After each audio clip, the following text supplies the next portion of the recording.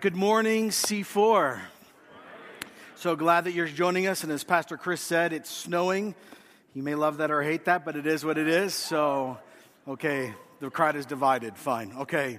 Want to say good morning to many of you watching, listening online again in Connect groups. For you who are serving this morning and you're watching later, we really want to thank you for doing that. We want to thank all of you who continually and regularly gave your life to this church. And so we want to welcome everyone this morning. As Pastor Chris said, we're back again in the Sermon on the Mount. So if you got your Bible this morning, virtually, physically, we'd like you to turn to Matthew chapter 5, and we'll get there again.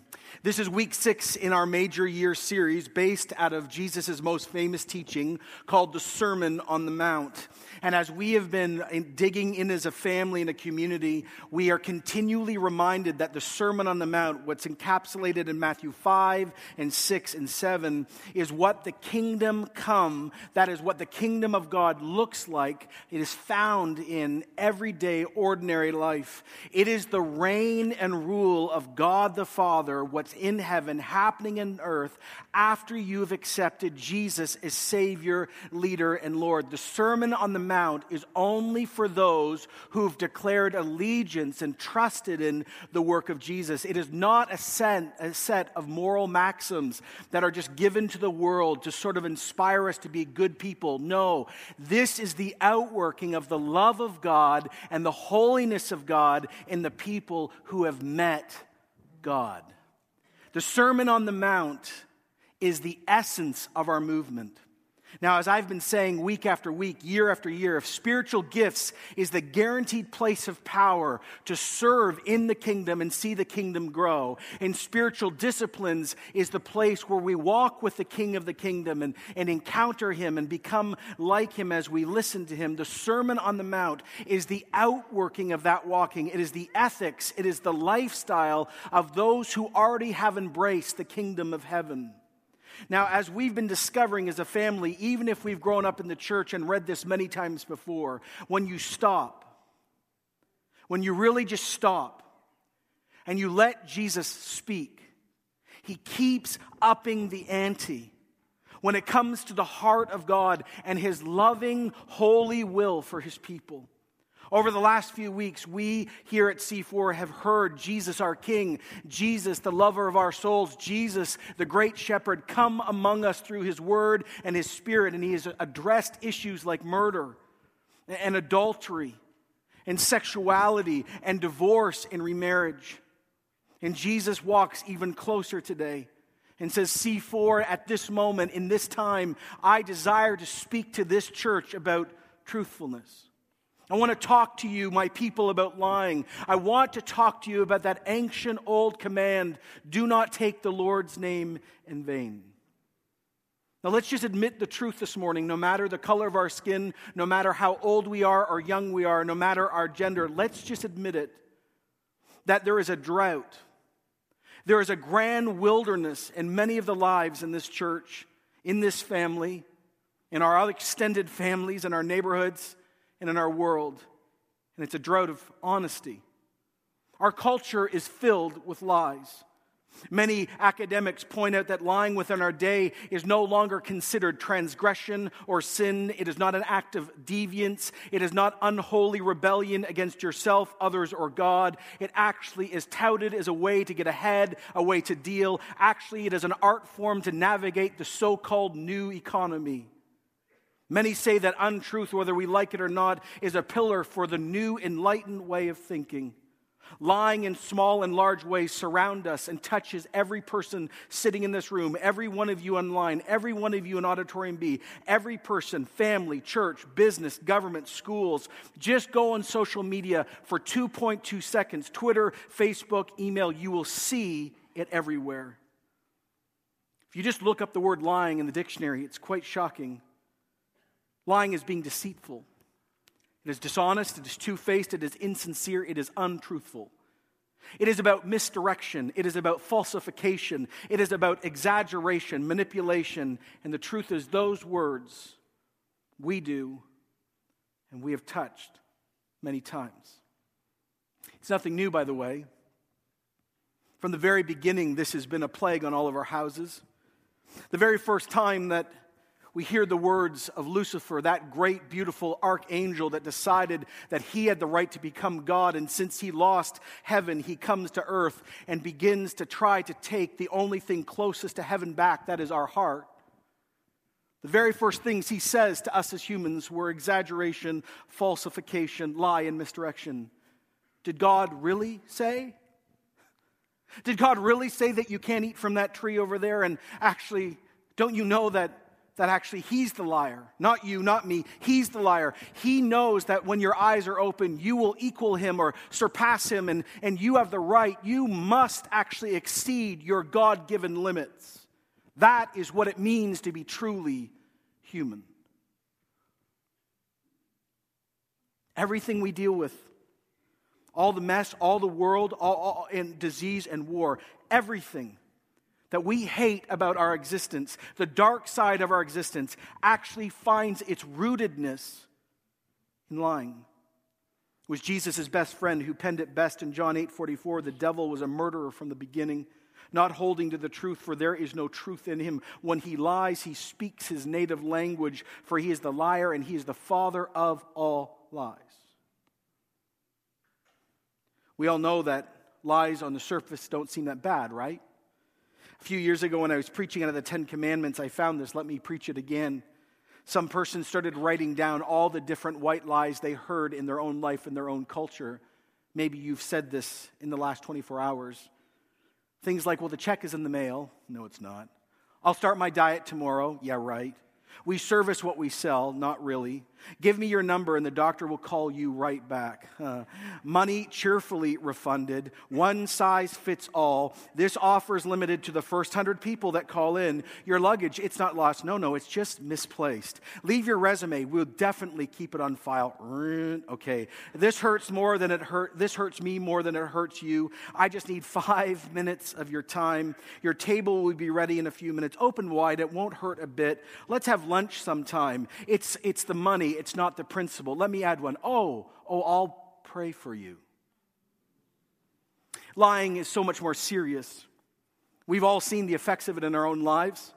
Some of you at this moment, as I begin to preach, are already getting uncomfortable, maybe angry, or shutting me down. You're already listening to the dark side of yourself, or even maybe the demonic themselves are speaking to you, and they are saying, or you are saying, John, just give me a break. Everyone knows there's a difference between little white lies and big ones. And I respond to you this morning as a fellow human being and as a Christian. I say, really? Really? You have the gall to say that to me? It was Austin O'Malley who got this right when he wrote, a lie has no legs. It requires other lies to support it. Tell one lie and you're forced to tell others to back it up. Stretching the truth won't make it last any longer. Those that think lying is permissible, those who think white lies are okay, soon grow colorblind. This act, lying, the lack of untruthfulness, like I said, is a plague on you. It is a plague on your life, on your family, let alone culture, let alone a church. We, the people of God, we who are members of the kingdom come, when we begin to give in to falsification and lying in small, let alone large ways, we are called to show a fallen world what the new heavens and the new earth and what God himself looks like. And when we participate in this, we can't do it anymore.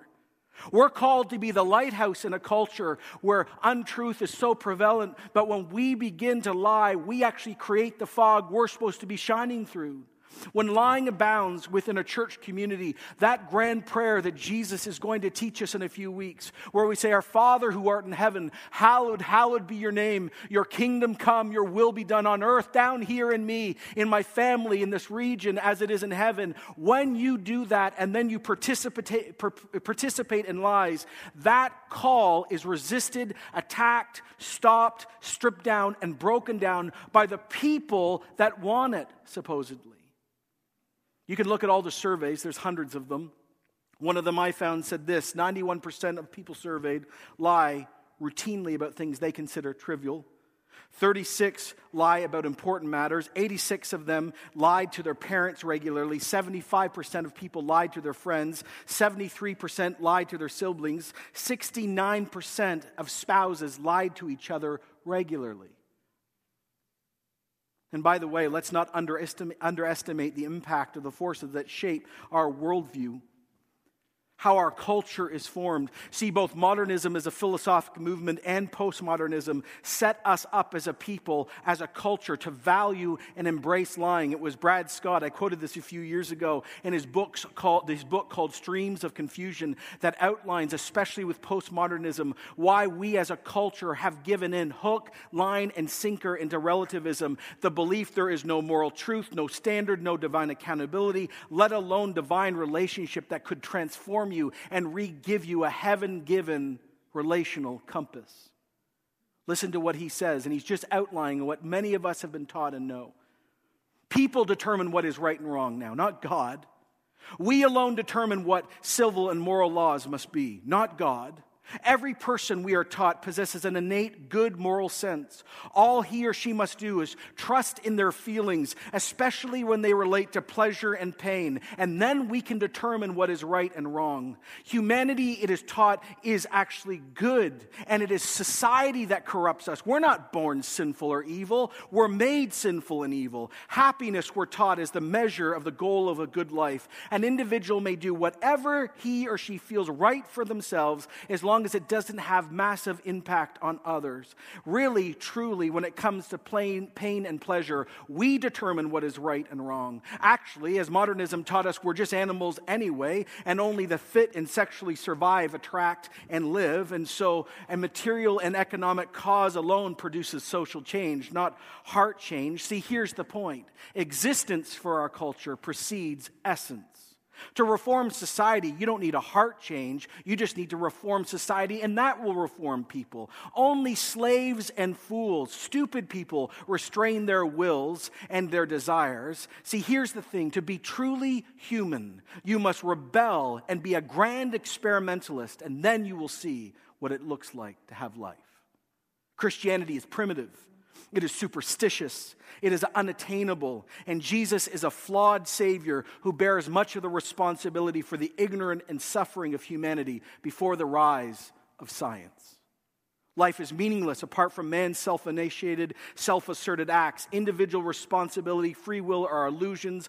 All is relative. All values, morals, standards, beliefs, truth is relative. And here's the summary. In a pluralistic, relativistic world, only universal, unifying, non-judgmental acceptance and love can reconcile our differences.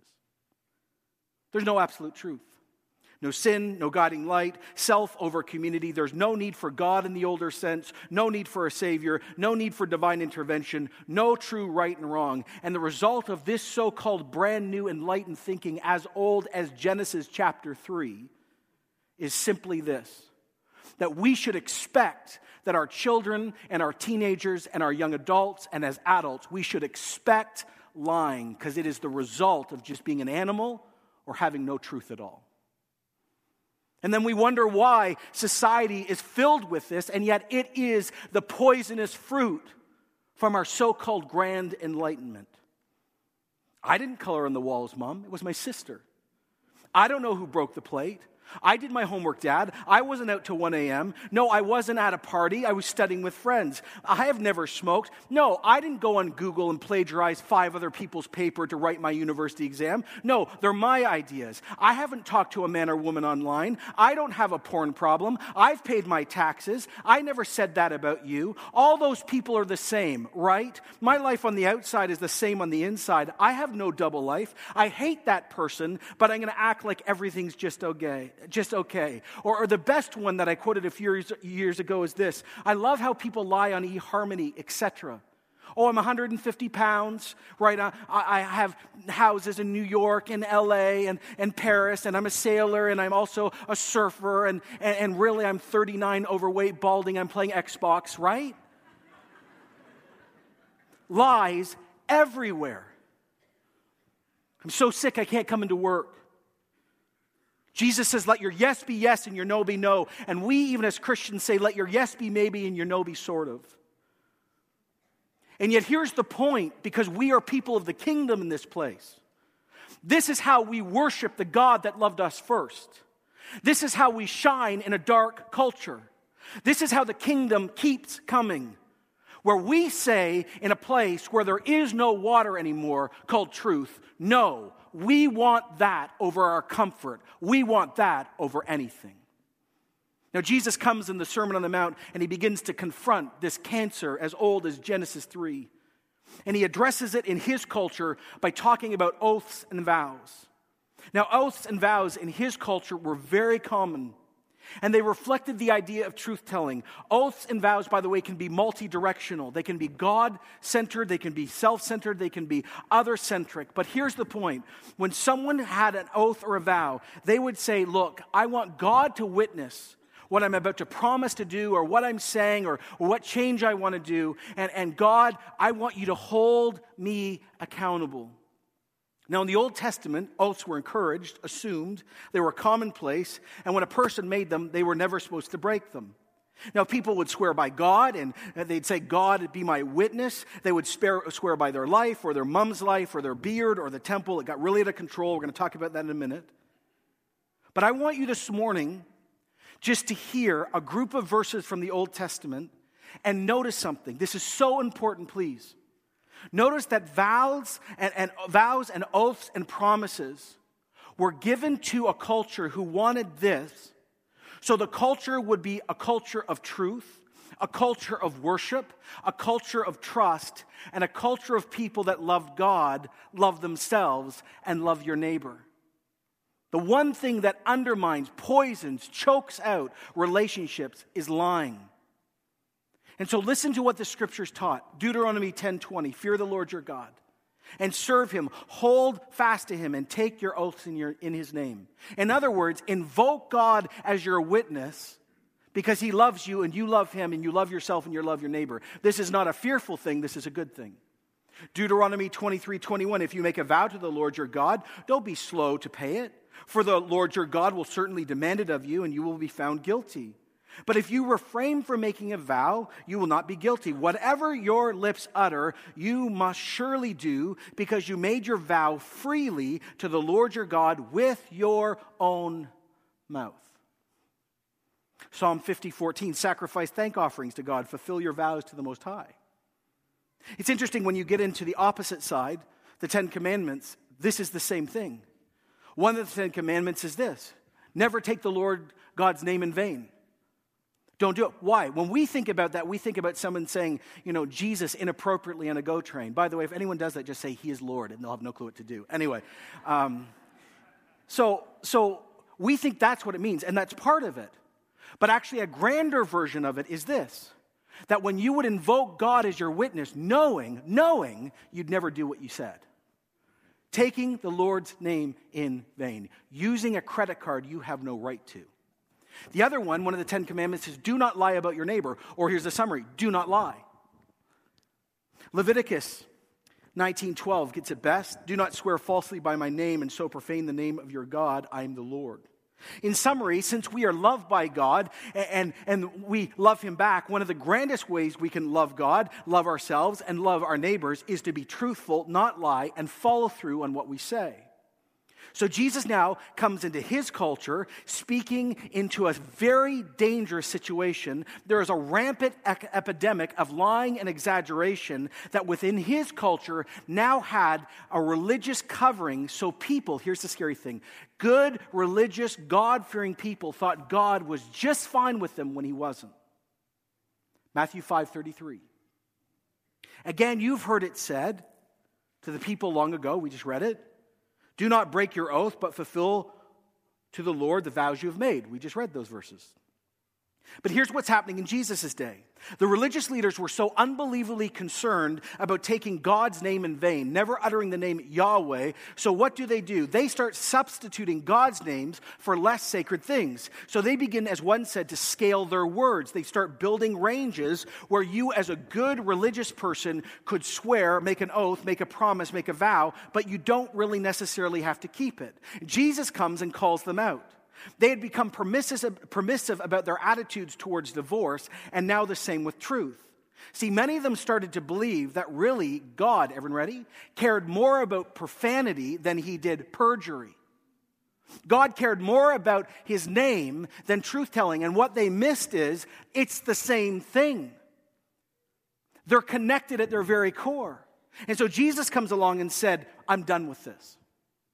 So sitting on the Sermon on the Mount, he says in verse 34, I tell you, do not swear an oath at all. What? No, we're done. Either by heaven, that's God's throne, or by the earth, it's his footstool, or by Jerusalem, it's the city of the great king. And do not swear by your head, for you cannot even make one hair white or black. Well, we try, we still fail. So, people are saying, okay, I don't want to take God's name in vain, so here's what I'm going to do. I'm so serious about what I just promised, or I want to show you how serious that I'm going to change my life. I swear by Jerusalem, or I swear by my head, or I swear by heaven and earth. It's like we say in our culture, I swear on my mom's life. And Jesus comes and says, so you think because you're not saying, I swear by Jehovah himself, that you're not sinning? No. Here's what I want to say to you. I lovingly say this to you. You are committing the act of sinning and lying every time you do this, period. Heaven. You swear by heaven.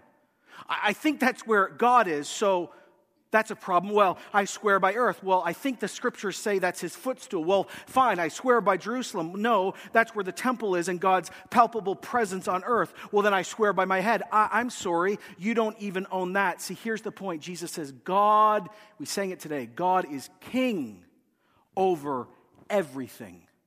God is omnipresent. He is all present. Here's the scary moment for us, even as Christians. Any vow, any oath, any promise, anything we think or say, God is always present as witness. Everything we do in private, in public, or in secret is done in front of God.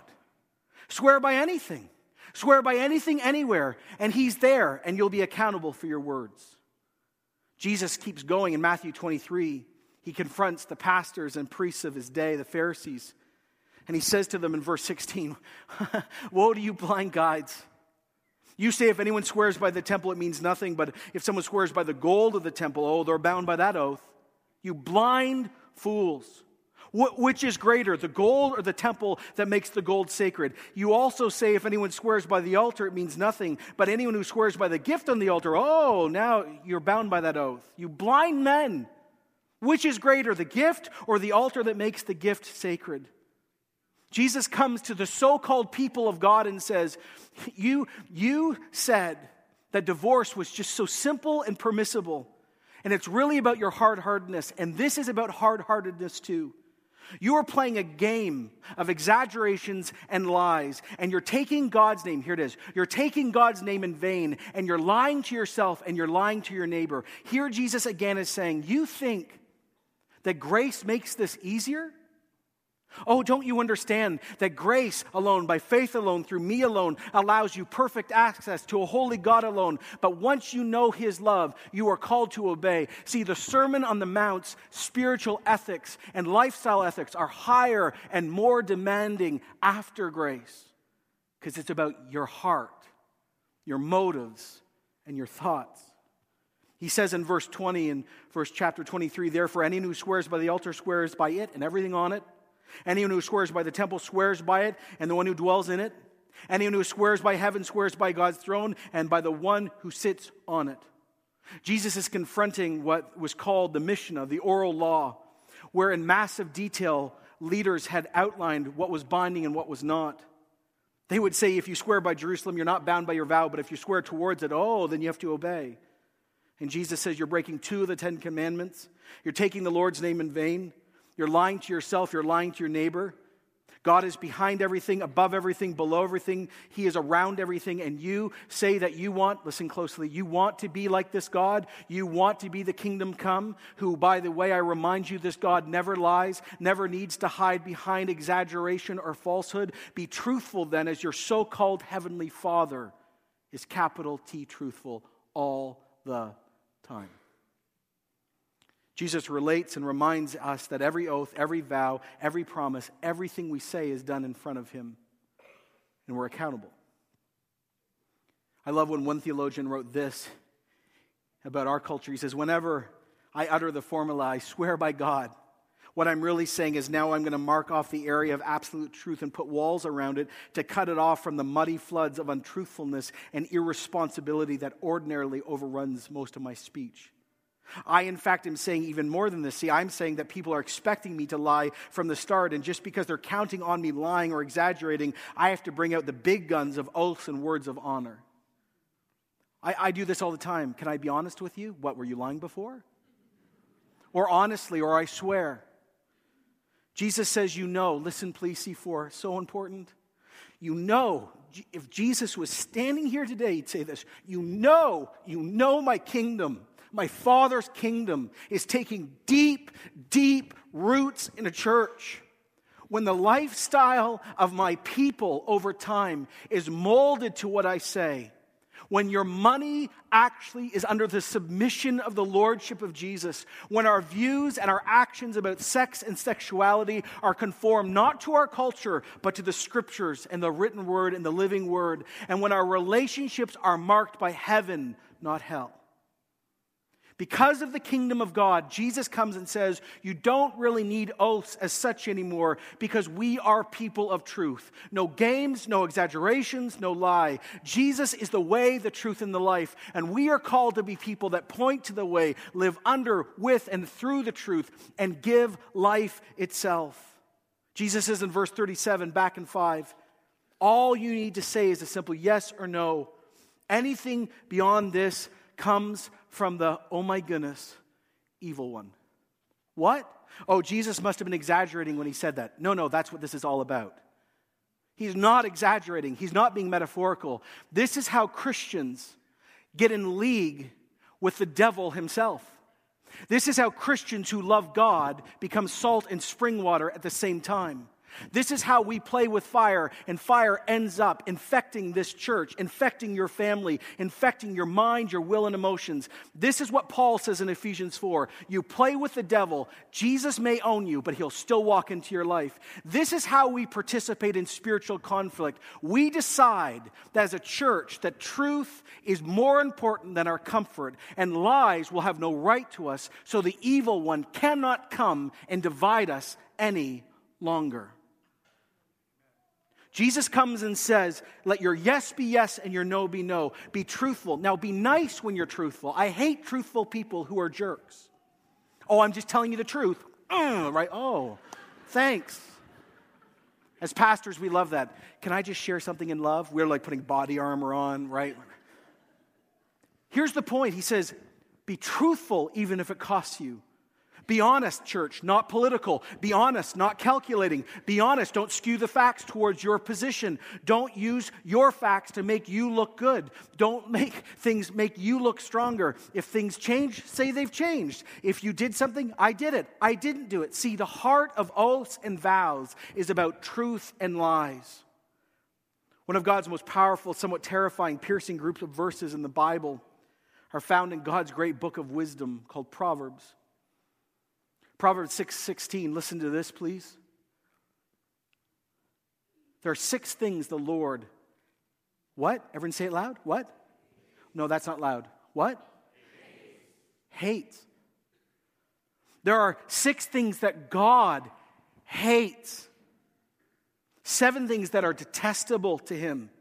Haughty eyes, a lying tongue, hands that shed innocent blood, a heart that devises wicked schemes, feet that are quick to rush into evil, a false witness who pours out lies, and a man or woman who stirs up dissension among his brothers. 2 of them are about lying, if not 3. Vows and oaths in Jesus' day had become a way to do this and still feel God was just great with me. And Jesus says, no, the shadow of this is larger, the disease is much bigger than you think. And if the people of God, listen please, if the people of God, the kingdom of God, the people that want, have invited, have been elected and predestined into God's forever kingdom, if these people who are called to be the foretaste of the new heavens and the new earth cannot be people of truth, then what and who is left to stand in the gap of human darkness and show there's not just a good way or a better way or a best way, but no, there's a heaven-given way that is crashing back in, that deals with the deepest longings of the human condition. Who's left if God's people aren't truth? Does this mean we never can swear an oath? Some of the lawyers in their house are like, wow, do I have to quit my job? Like, is this what Jesus says? Like, no wedding vows? What about court? What about if I'm becoming a Canadian citizen? Like, is Jesus saying never, never, never? No. Jesus is confronting the issue of untruth. How do I know this? Because Jesus, after he preaches this, takes vows himself, and so does Paul. Jesus, when he was before the great high priest at the end of Matthew, actually does this. You can read it, Matthew 26. I charge you, the high priest said under oath by the living God, tell us if you're the Messiah, the Son of God. You have said it so, Jesus replied. Paul in 2 Corinthians 1:23 and 5 other times calls on God as his witness. He says, I stake my life on it. Here's the point. No lying as a Christian. No misuse of exaggeration. No half-truth. No swearing you're going to do something and you know you're not going to do it. Jesus' half-brother James would once again command this. He, the very first probably key leader in our movement, Jesus' half-brother pleads with his church to be a place of honesty, truthfulness, and forthrightness. And he repeats Jesus' exact words in James 5:12. Above all, my brothers and sisters, don't swear. By heaven or by earth or anything else, all you need is a simple yes or no. Otherwise, you will be condemned. See, not everything is epic, everybody. Sorry. Not everything's awesome. Not everything's fantastic. Not everything's terrible. Not everything's awful. Not everything's out of control. We need a lot more boring yes and no. The only way we continue to invite and want and pray for genuine renewal. See, we started praying this years ago in 2011, but see, is it not coming home to all of us what we're asking for?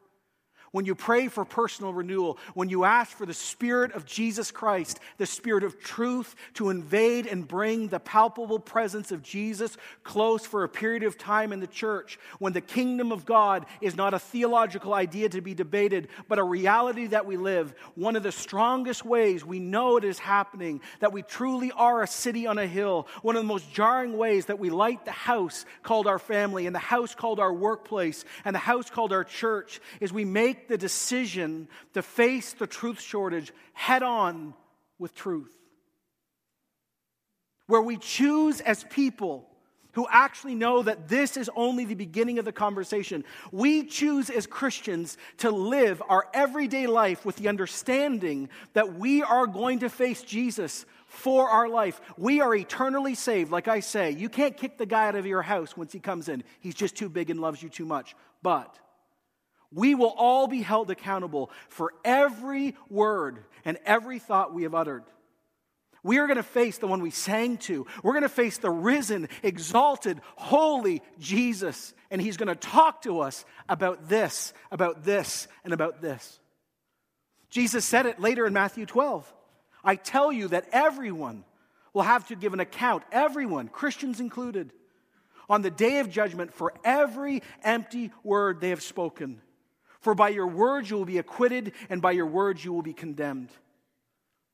We are called to be people marked by radical, shocking truthfulness. This is a call for integrity of motives and integrity of speech.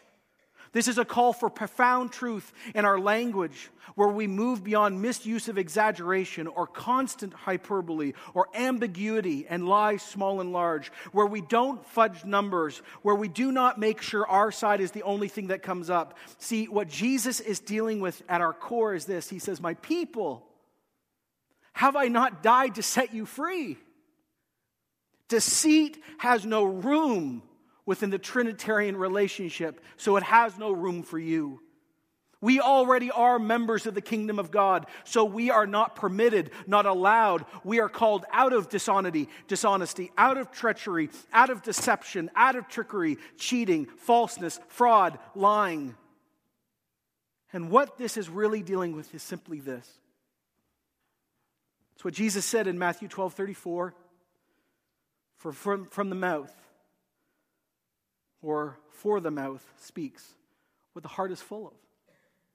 If you want to measure the true sense of your walk with Christ, Just look at how you think and how you talk, and you'll know what your heart is full of. And Jesus says, don't you understand? I'm not angry at you. I'm not like upstairs, like, no, but I hate these things because they're not me. And I hate these things because this is the stuff that separated us in the first place. This is a relational angst for God. Don't you understand that when lying and falsification happens, relationships just die? He says, don't you know that this is the stuff that holds you and I back from each other? Why, oh church, why are you so afraid of intimacy with me? Why would this be more important than us? Let alone your neighbor who desperately wants to see integrity for the first time in their workplace. They are dying to see, like divorce breeds divorce. Lying breeds lying. And he says, oh, church, don't be this anymore. You are members of the kingdom of God already come. I freed you from this. Be free. One Christian counselor said it so truthfully, so plainly, so honestly. A lie is simply a sin against a God of holy truth. Let's be honest about this. Before our conversions, some of us were such colossal liars that it took so much discipline and a great deal of the Spirit's influence in our hearts to finally establish in us a pattern of truth-telling.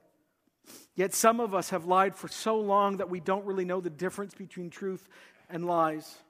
Lying and stretching and manipulating the truth can become second nature to us, so we don't even after our conversation, so that even after our conversion, we need to struggle to break this awful habit.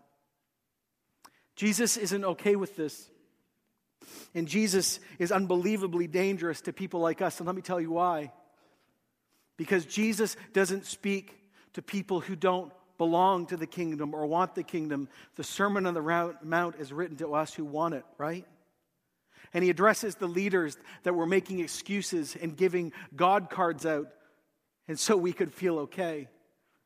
And Jesus comes and says, my church, let's deal with this.